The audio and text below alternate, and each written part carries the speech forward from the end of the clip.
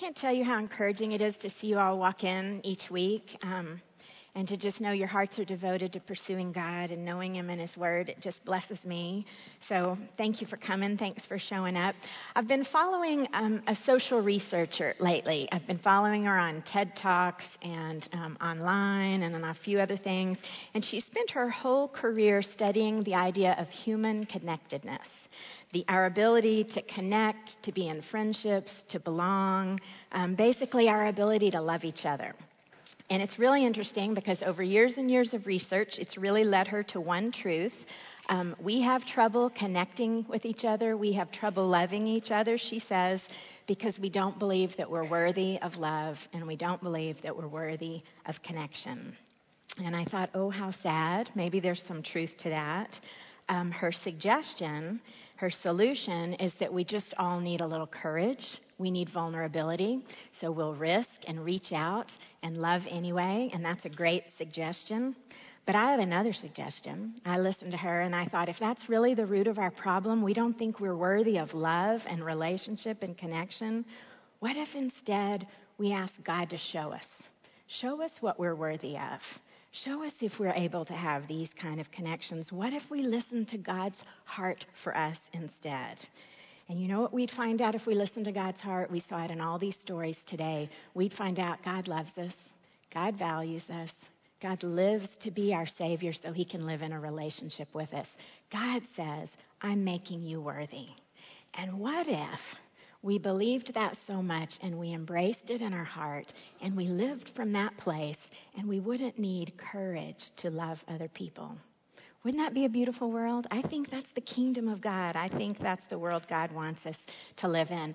And I think when we studied these parables today, they were such great opportunities for us to look and really see the very heart of God. We get a chance to see His attitude towards all of us, His attitude towards mankind. And here's why it's important to understand God's attitude, because just like us, attitudes drive actions. That's always how it works with us. And so when God tells us what His attitude is for us, then He shows us all through history and all through the Scriptures. All of His actions towards mankind are flowing from His attitude. So we're going to look at that in these parables today, and here's what we're going to figure out. God's loving attitude toward us. When we respond with the right attitude towards Him, it's an opportunity for us to have a life of abundant joy. A life of intimate communion and fellowship with the God of the universe. And that has great meaning and great value and great significance eternally. Okay, so open your Bibles to Luke 15, and we'll start. Jesus is telling stories. We call these stories parables. This was a frequent teaching tool of Jesus. He would tell stories that were situations and terms that were so common, everyday circumstances that everyone would be able to understand. But a parable also had a deeper meaning. It had a spiritual truth and a spiritual meaning. And Jesus would use this as a teaching tool because those who really had discerning hearts, those who were really interested in knowing truth, they would find the deeper meaning in the parables. So read with me Luke 15. We're going to start and we're going to hear the first of these two parables. It says, now the tax collectors and the sinners were all gathering around to hear him. But the Pharisees and the teachers of the law muttered, this man welcomes sinners and eats with them. Then Jesus told them this parable. Suppose one of you had 100 sheep and loses one. Does he not leave the 99 in the open country and go after the lost sheep until he finds it? And when he finds it, he joyfully puts it on his shoulders and goes home. Then he calls his friends and his neighbors together and he says, rejoice with me, I have found my lost sheep. I tell you, in the same way, there will be more rejoicing in heaven over one sinner who repents than over 99 righteous persons who do not need to repent. Then for the female audience, he tells another parable. Suppose a woman has 10 silver coins and she loses one. Does she not light a lamp, sweep the house, and search carefully until she finds it? And when she finds it, she calls her friends and neighbors together and says, rejoice with me, I have found my lost coin. In the same way, I tell you, there's rejoicing in the presence of the angels of God over one sinner who repents. Okay, right away we see a theme that is repeated over and over again in the Gospels, and it's this theme, this activity of Jesus. He's hanging out with sinners. He's visiting with sinners. He's eating with sinners. He's teaching sinners. We saw it last week when he called Levi to be one of his followers, and Levi throws a party, and the crowd mutters, "Why is he partying with sinners?" Jesus does this over and over and over again, and he does it because of an attitude that's driving him. The interesting thing is every time Jesus does it, the crowd responds the same way. They respond with muttering. Now, we might think of muttering as this kind of thing, but actually the word that's used there is a word that describes something much more violent, much more aggressive. It's a loud, shouting, and antagonistic response. Okay, so when Jesus hangs out with sinners, the people, the Pharisees, the religious leaders, they mutter. And Jesus hears them, and right away, he understands they're not upset about his actions. They're upset about the attitude that might be driving the actions. And that's really the question they're asking. So Jesus tells these parables to reveal the attitude in his heart. In each of the parables, he begins it with this statement, suppose one of you has a lost sheep or a lost coin. He's basically saying, what would you do? Put yourself in this circumstance and see what you would do. For the shepherd, the sheep, that's part of his income, so it has value to him. For the woman, losing a coin was kind of like losing an extravagant piece of jewelry, maybe something with sentimental value. Okay, so when he says, suppose one of you put yourself in that circumstance and you immediately recognize, that stuff is valuable. We value our stuff, and we go looking for it when it's gone. And if it takes a long time, if it's really valuable, we're going to search a long time diligently until it's found. And that's exactly what he's describing here. So the human response when that valuable item is found, it's rejoicing. And it's big rejoicing. It's not this private, personal, introspective rejoicing. It's rejoicing that can't be contained, that you call your friends and your neighbors in and share it with them. It's a little bit like the rejoicing we do here at Praise Time. Okay? So Jesus has spoken in terms that they can all understand, and they understand it because they all value their stuff. When stuff gets lost, if we value it, we go searching for it. All right. Now he adds the spiritual meaning. He uses the exact same words in each of these stories, and at the end he says, in the same way. In the same way you rejoice over your found stuff, there's rejoicing in heaven. There's rejoicing publicly in the presence of the angels when one sinner repents.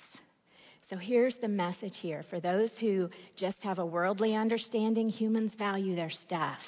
But for those who want to understand truth, here's what they're hearing. God values sinners. God values sinners. That's the message here. And Jesus values sinners, and he hangs out with them because Jesus came to represent the very heart of God. If Jesus is the Son of God, then his heart attitudes will be exactly the same as God. God values the sinner. Look at your verse sheet on Psalm 133, verse 5. Who is like the Lord our God, the one who sits enthroned on high, who stoops down to look on the heavens and the earth? He raises the poor from the dust, and he lifts the needy from the ash heap. This is God's attitude toward sinners. It's God's attitude toward you and me. And it makes all the difference in our lives. So Jesus, we see, he's both the Lord who sits enthroned on high, and he leaves the splendor of heaven to come down here and live in the ash heap with us. And he does it because his attitude is one, he loves sinners, he values sinners, he lives to be their Savior. That's what's always driving him. And we'll see that all through his ministry here on the earth. Romans 5:8, but God demonstrates his own love for us in this. While we were still sinners, Christ died for us. Okay? So that's God's beautiful attitude, and he wants us to know it. And it goes beyond that. It's not just that he's out here searching for these sinners who he values, but when he finds them, when he restores them into this kind of communion, intimate relationship with him, it's all rejoicing in heaven. And I think we have to stop and try and imagine this for a moment. The God of the universe who created everything is paying attention to every single sinner. And when every single sinner turns to God and enters a relationship with him, the God who owns and created everything stops and rejoices. What kind of value does he place on us? What kind of value does he place on this intimate relationship he wants with us? For me, it's so hard to imagine, but I keep thinking, God must want me to imagine it. Why else would he write these stories? Why else would he show us over and over and over again what his heart attitude is towards us? He wants us to know it, and he wants us to imagine it. So that's what we see in those parables. Now we're going to see the third in the series of these parables. This is the parable called the parable of the lost son, or perhaps you've heard it called the parable of the prodigal son. You know, that's a term that the whole culture has taken, and people who are even outside of the church understand what it means when you talk about a prodigal son. So you've probably heard this story maybe your whole life. Here's the interesting thing. It's another lost thing, just like the sheep and the coin, but it's not an inanimate object. It's a person who behaved badly and was sinful and got themselves lost. It's a person who the world would say, well, they deserve exactly what they got. But God would have a different attitude, and Jesus would have a different attitude. Before we read that parable, I want to talk to you a little bit about a different idea that's kind of being expressed here. On your verse sheet, back in Luke 4, in verse 43, Jesus declares, I must preach the good news of the kingdom of God to the other towns also. That is why I was sent. Over and over again in the Gospels, we're going to hear Jesus expressing this desire to preach the kingdom of God. He'll say, the kingdom of God has come near. Repent so you can enter the kingdom of God. And there's not really, I've done a study on it, there's not one single verse that you can turn to that will totally explain to you what that concept of the kingdom of God means. It's a little bit complicated, but if you look at all the verses together, you can see it's a very consistent theme. And so I want us to talk about it. We think of kingdom, for me, in our day and time, that makes me think of England and a castle and, a royal king or queen and a land and people who are subject to that king. But that's not the kind of kingdom Jesus is talking about here. We just learned last week, he tells the people, I'm doing something new. I'm doing something new, and it's not the kind of kingdom you're thinking of. So a lot of theologians will describe the kingdom of God this way. They'll say it's the totality of God's reign, his rule, and his sovereignty. That's a little hard to understand, so I found an easier description. This one theologian said it's God's people in God's place under God's rule. It's us. It's us. When we live this communion life with God, we are living in the kingdom of God. And that's a great description. And Jesus says that's why he came. That's what he came to bring into the world. So the big idea of the kingdom of God, it's kind of got a distant future reality, and it's got a present day reality. God tells us he's moving all of history forward to the place where he's going to bring a new heaven and a new earth. And we're all going to live in perfect communion with him, no longer marred and scarred by sin and its consequences. And that's a future day, but it will be physical, it will be visible, and it will be real. But then he also tells us there's a present reality to the kingdom of God. When Jesus talks about repent, the kingdom of God is near, enter the kingdom of God, he is speaking in the present tense. He's saying there's this aspect of the kingdom of God that is available to you now. It's not necessarily physical, visible, but it's every bit as real.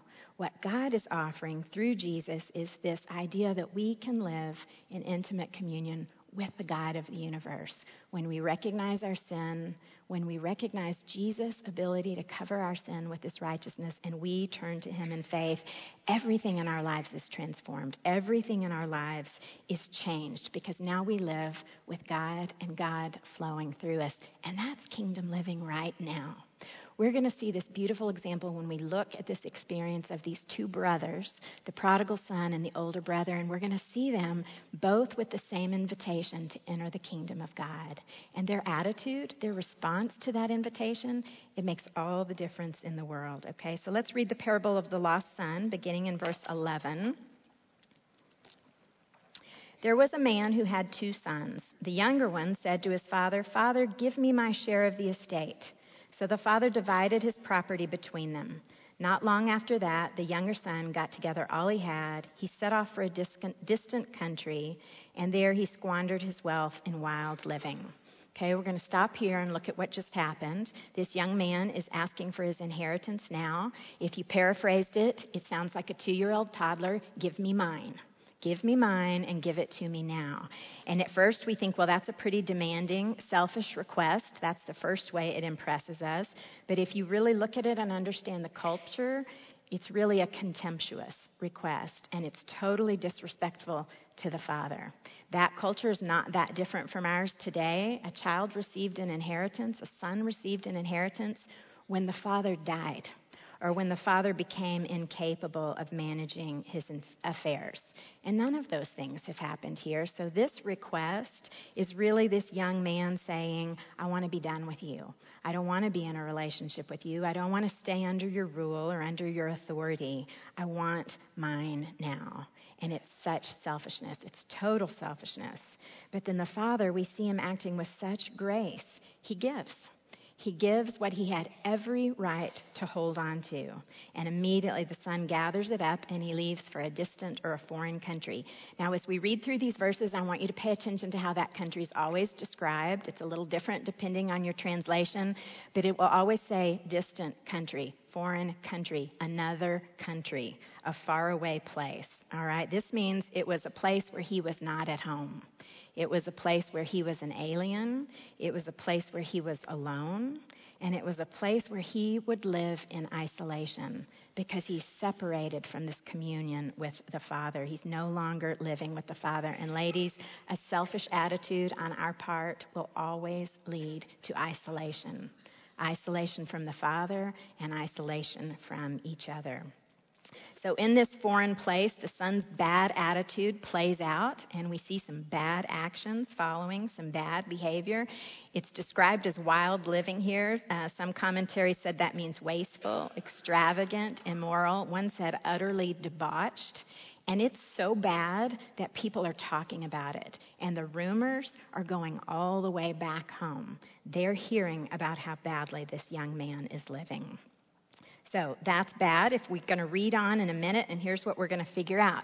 We're going to get the trifecta of bad. We're going to get bad attitude that leads you to bad actions, and then, some bad external circumstances come into play too, and things are just bad all of the way around. But I also thought this was the place where hope arrives. So let's pick up the story in verse 14. After the son had spent everything, there was a severe famine in the whole country, and he began to be in need. So he went and he hired himself out to a citizen of that country who sent him to his fields to feed the pigs. Here he longed to fill his stomach with the pods that the pigs were eating, but no one gave him anything. When he came to his senses, he said, "How many of my father's hired men have food to spare?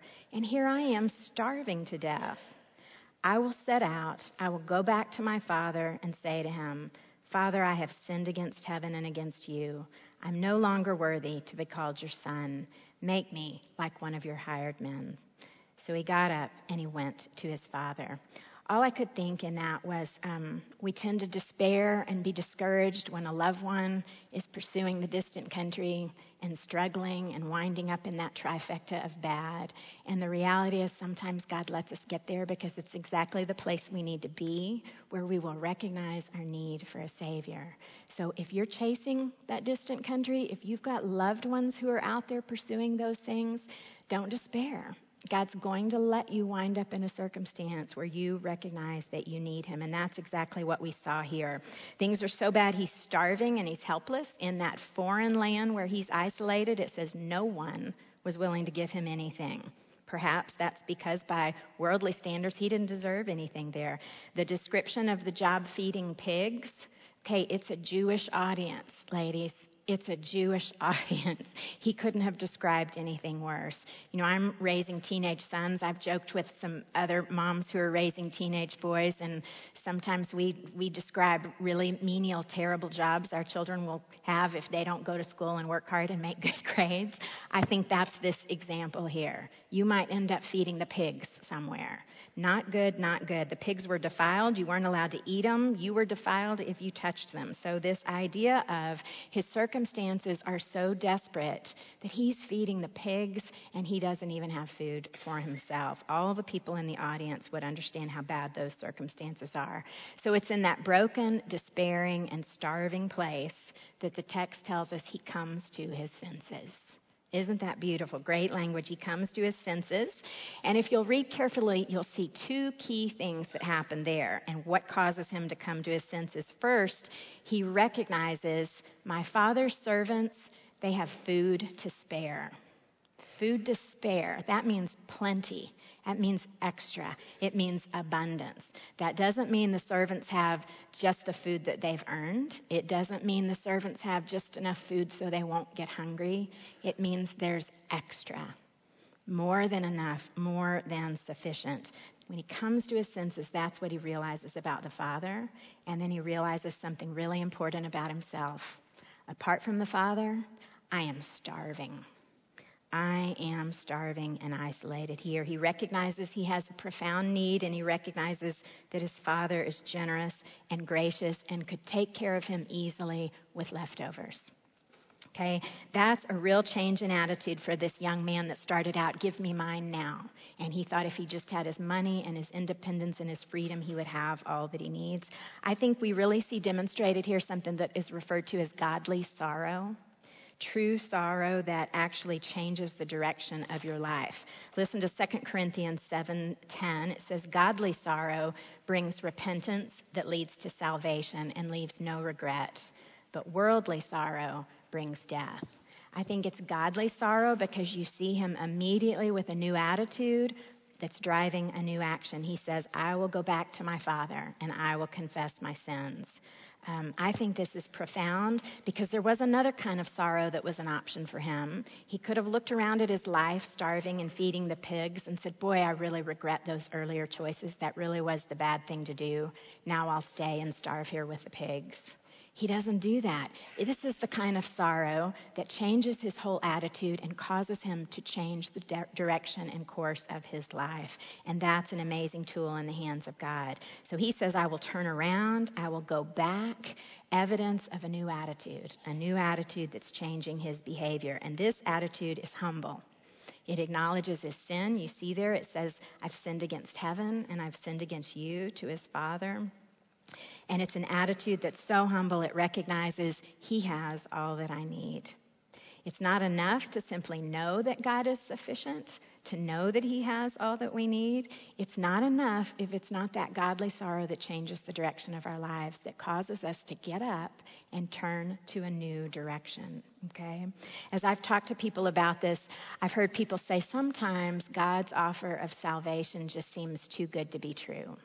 It seems too good to be true that Jesus would die to pay for our sins and God would offer to welcome us into a relationship with him. And sometimes that's a barrier for people to actually come into a relationship with Christ. And I would answer, absolutely, it's too good to be true. Absolutely, it's a grace, it's a gift, and you could never, ever, ever earn it for yourselves. But I would disagree with the thought that it doesn't cost you anything. It does cost you something. It costs you self-will. It costs you independence. It costs you that arrogant, selfish attitude that says, I'm going to do it my way now.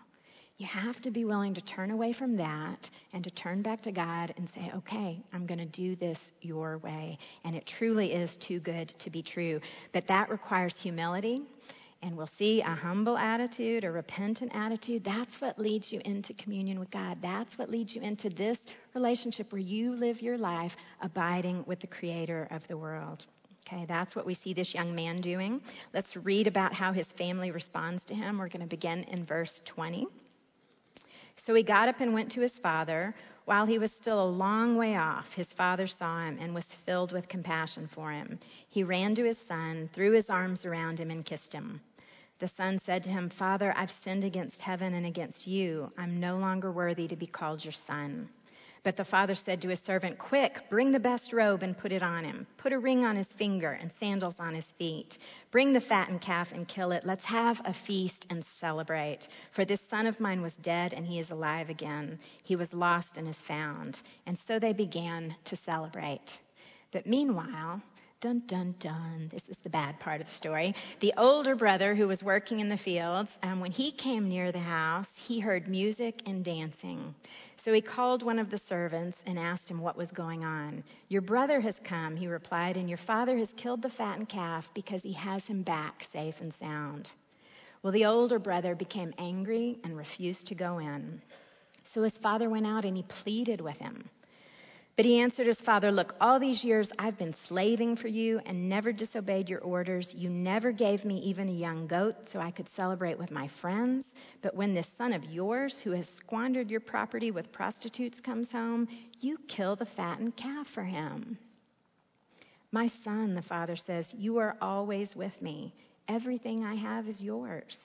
But we had to celebrate and be glad because this brother of yours was dead and he's alive again. He was lost and he's found. All right away, we see the father's loving, longing, gracious heart. He spots his son from far away. Here's what that means. He was looking.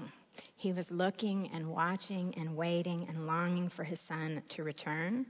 Since we know the Father in this story represents our Heavenly Father, we can recognize our Heavenly Father's attitude of longing for our salvation there too. And as soon as the Son confesses his sin, the Father cuts him short and interrupts him. He doesn't even get to the part where he says, let me be like one of your hired servants. The Father cuts him off and immediately demonstrates forgiveness, immediately demonstrates this restored relationship where they're in communion with each other again. Repentance always leads to forgiveness. That's a pattern we see in the scriptures, and it's always true. When we turn to God in repentance, his response is always forgiveness. So he immediately puts the son in a new position, and he gives him new clothes. And you'll notice these are not the clothes of a hired servant. He never saw his son as a hired servant. He puts him right back in the clothes of the heir. A favored, beloved son, an heir to everything. The Father's attitude to the Son here is all mercy. Found this beautiful poetic language. This is by Matthew Henry. He describes it this way. His father saw him. There were eyes of mercy. He ran to meet him with legs of mercy. He put his arms round his neck, arms of mercy. He kissed him. There were kisses of mercy. He said to him with words of mercy, bring the best. There were deeds of mercy, wonders of mercy, all mercy. What a great God of mercy he is. That's God's attitude toward us. It's all mercy all the time. And mercy is God giving us what we need. It's not God giving us what we deserve. It's him giving us what we need. And that's what we see in this beautiful parable. So whenever someone is restored into that right relationship with God and salvation happens, the response is always rejoicing. And it's big and it's grand and it's public. That's what we see here. Plans to kill the fattened calf and celebrate. It's going to be a feast. So once again, we see that idea, welcoming sinners in, eating with sinners, celebrating, abiding, resting, remaining with sinners.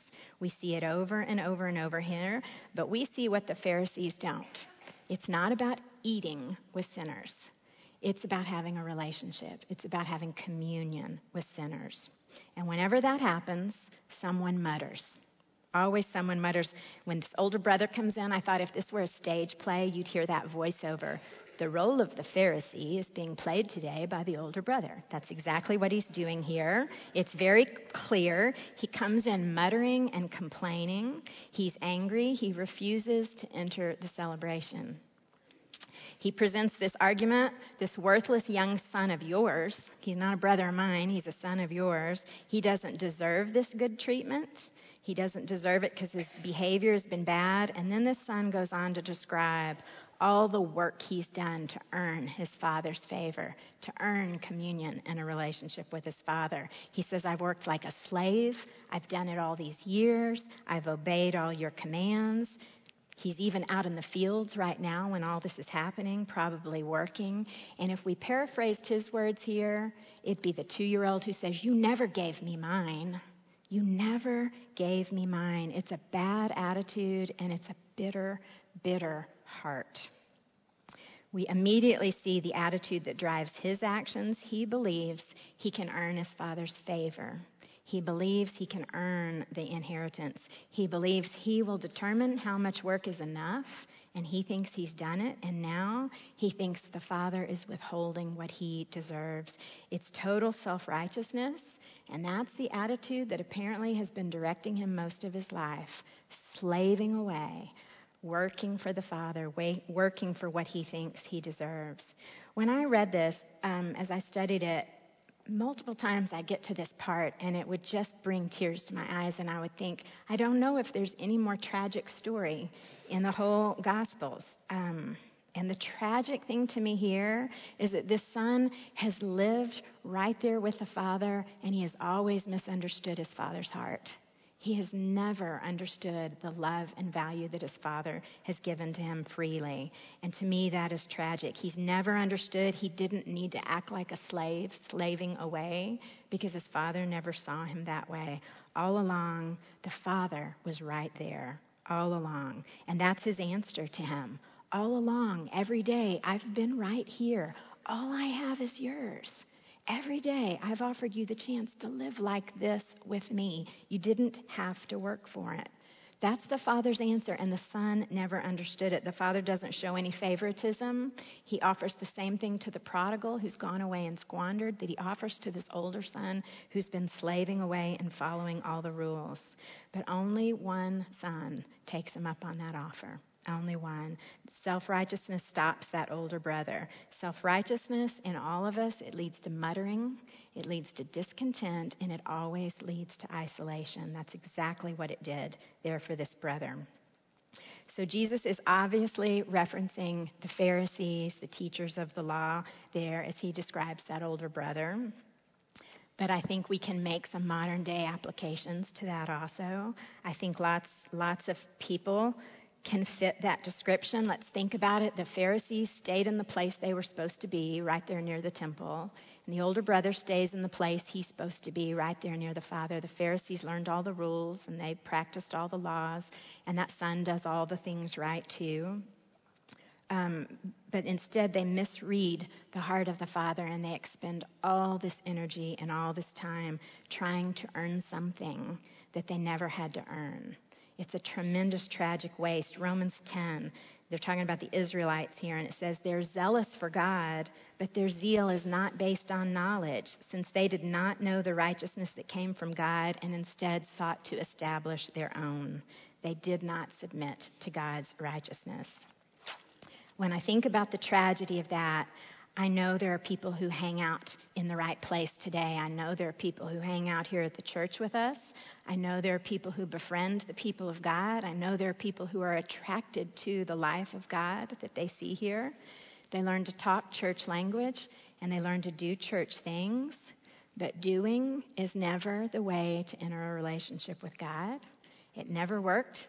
As it's described to us in the Bible, it never works today.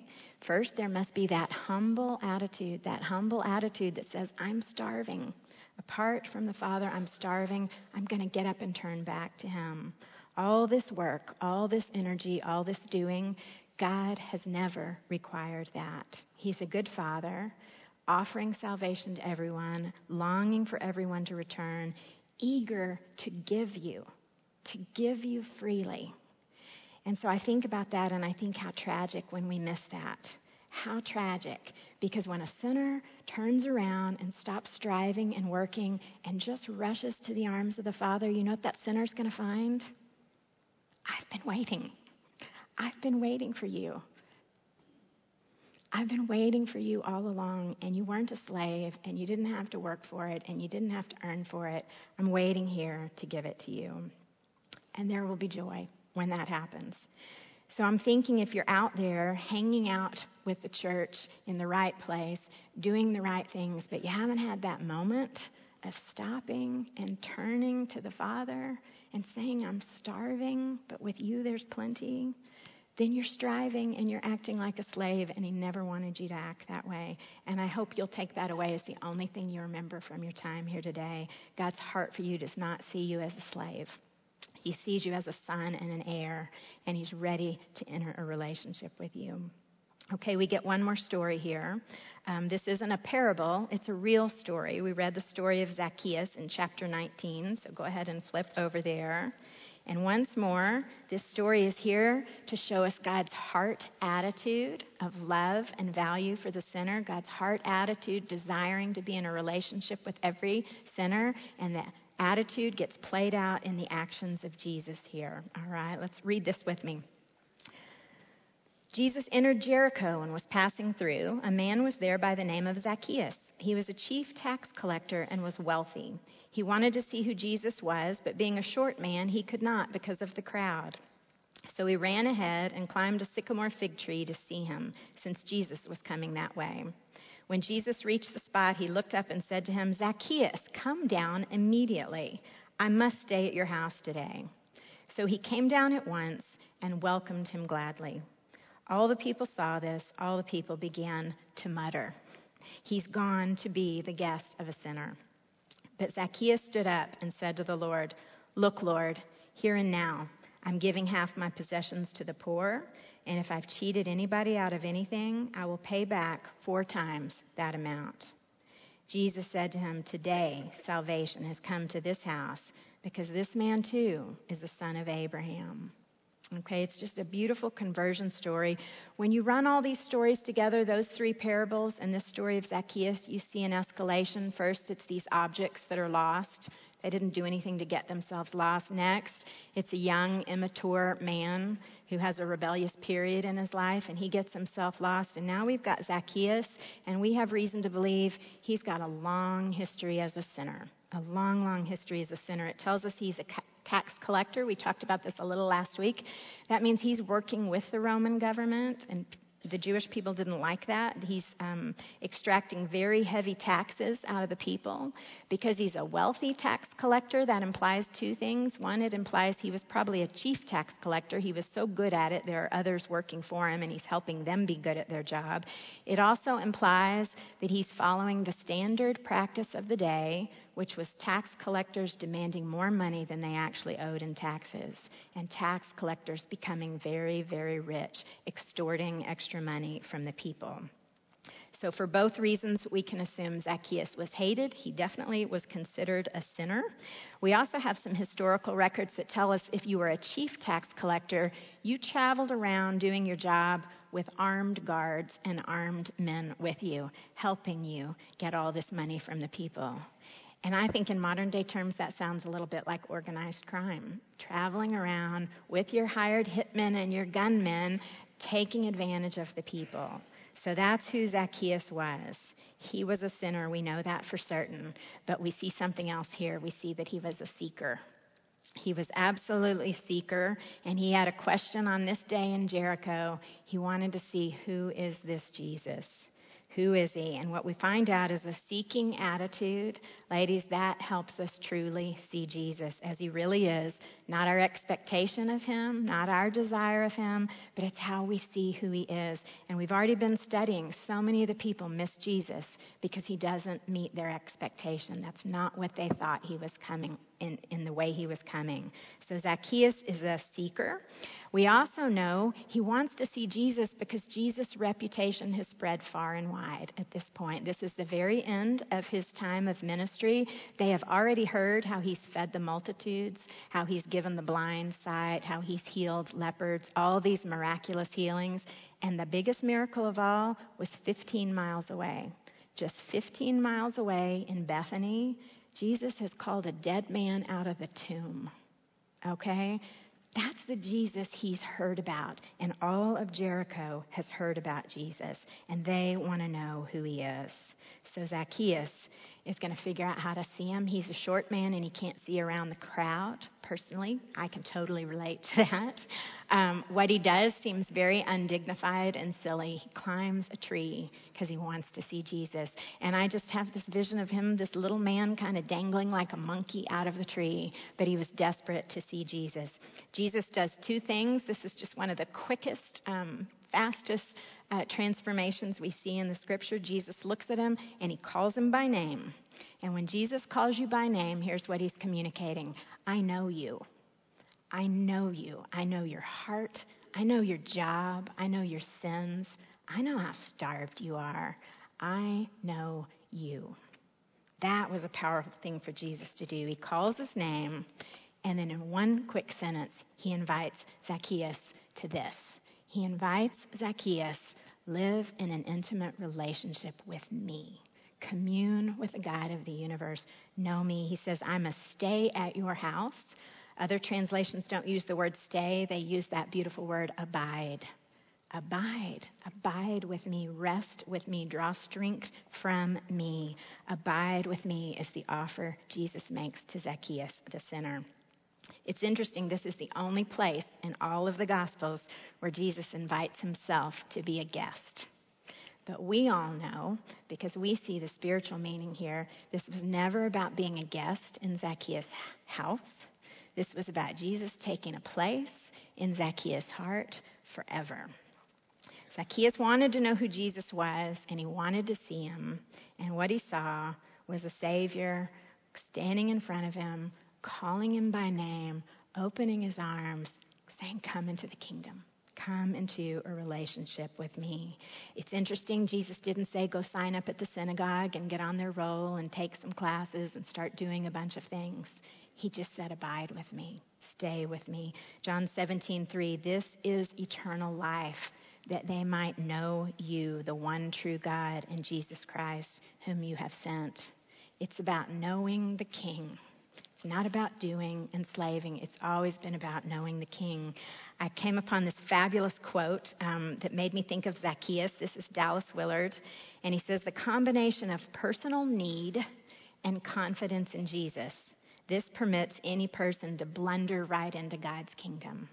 It doesn't have to be eloquent or beautiful. It can be awkward and undignified, like Zacchaeus hanging from a tree. We can blunder into a relationship with God when we're humble and we recognize our need for him.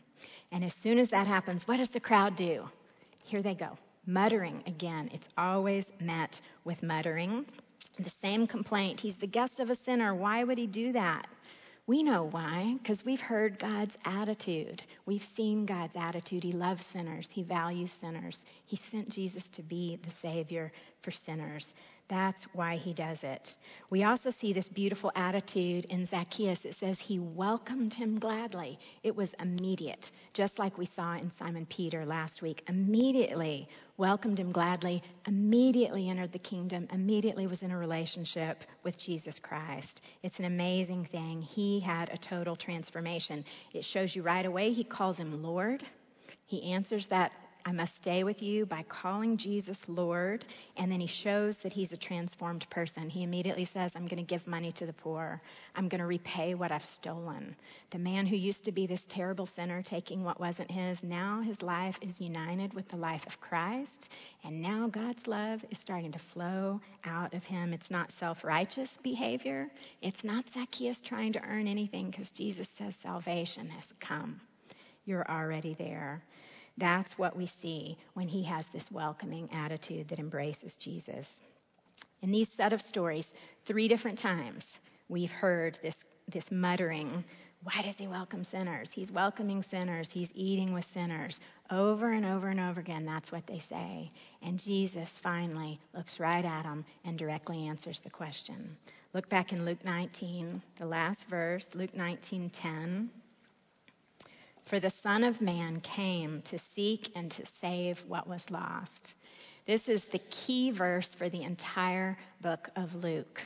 Attitudes drive action, okay? He's telling you, I came, my action is to seek and save what is lost because I love them and I value them and I want to live this life of tight communion with them. Jesus answers their question, and he does it by showing them God's attitude and showing them how that attitude drives everything God does in the world. But he also shows them that our attitude matters. Our attitude makes all the difference in the way we respond to God. So I want us to take a minute and I want us to adjust our attitudes. I want us to examine our attitudes, because it's real easy to look at this and think, I'm not a Pharisee, I'm not a tax collector, I walk with God, I have a good relationship with him. But I think there's some tendencies in here that we all have capacity for. So first, let's look at our own attitudes. I want you to stop and I want you to think real carefully. Have you had an experience of repentance? Have you had that true experience of recognizing, I'm starving, and God has everything, where you're willing to turn and go to the Father? Have you had that experience? Are you here expending a bunch of energy, doing a lot of work, trying real hard to do this on your own? Because here's what God says. He didn't send Jesus in the world to condemn the world. He sent him in the world to save the world because he loves you, and you don't earn that. You just have to be humble, and you have to turn to him in repentance. It requires a humble attitude. So think through that. Have you had that moment? Then I also want you to think if you ever act like the older brother, stepping into that self-righteous Pharisee role, doing all the religious things instead of just abiding with the Father and letting his life come out through you. And maybe you're thinking, hey, my salvation's secure. I live in a relationship with God. There's no place for self-righteousness in me. I think our human nature, there's always place for self-righteousness. I think there's a little Pharisee potential in all of us. And if I'm going to stand up here in front of you today, I got to be honest. And I'm going to tell you there's a little Pharisee in me. That's just the truth. And I have to struggle with that and work through it. There's a part of me that wants to measure it and count it and line it all up, all my good works that I do for God. And here's why I do it. Because then I'm controlling it. And then I can compare. I can compare my good works to yours. Okay, earlier we talked about that self-righteous attitude leads to isolation with God. That's absolutely what it does, even when you're already in relationship with God. When I'm doing all this work and striving and trying to compare and control and feel good about my effort, that does nothing to create intimacy in my communion with God. And it doesn't do anything in my communion with you either, does it? It only leads to isolation, spiritual isolation and social isolation. So take a minute and figure out, ask God to show you, do you have a little Pharisee in you? I'm just going to be honest and tell you I do. Then I loved the attitudes that we saw in Zacchaeus. I loved that seeking attitude. I just loved it. He keeps asking who Jesus is. And ladies, Jesus will tell us. He will tell us if we ask, if we seek for him. So I'd say do whatever it takes to get rid of your own expectation of Jesus and let him show you who he is. And this is where he shows us, right here. Just what you're doing here when you're coming today to learn who Jesus is, to learn his heart attitude towards you. What we don't want to do is use our experiences and use our emotions and let them tell us who Jesus is.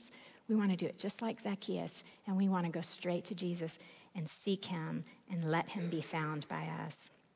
And then the other great attitude we saw in him, welcome him gladly.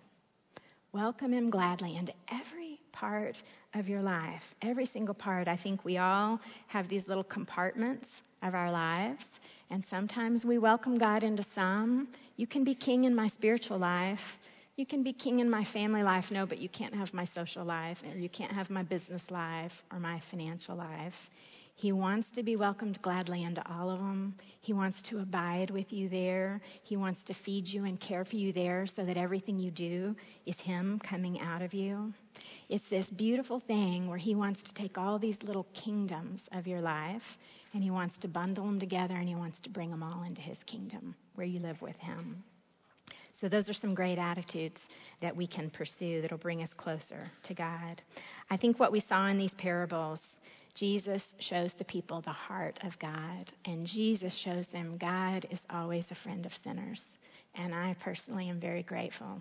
And what we see in these people is that how we respond, the attitude we come back to God with, that shows God. Are we a friend of his? Are we a friend?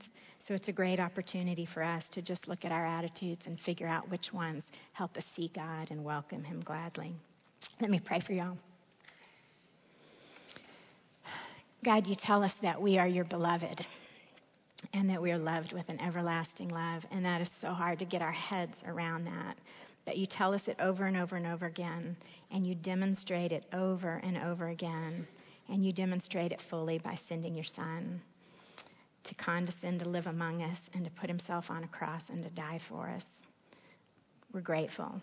We're grateful. We just appreciate your love for us so immensely. My prayer is that if anybody hasn't had that experience yet today, that your love would just be a crushing reality in their life and that they would have the moment when they turn and go back to the Father and experience immediate communion with you, Lord. Soften their hearts. Move them in that direction today. For those of us who've had that experience, Don't let it get stale, Lord. Remind us of it. Let us keep seeing that. Let us keep seeking you. Let us continue to welcome you into every part of our lives because you are the King and you are good and you love us, Lord. Let our lives bring you glory and honor and praise. This is our prayer in Jesus' name. Amen.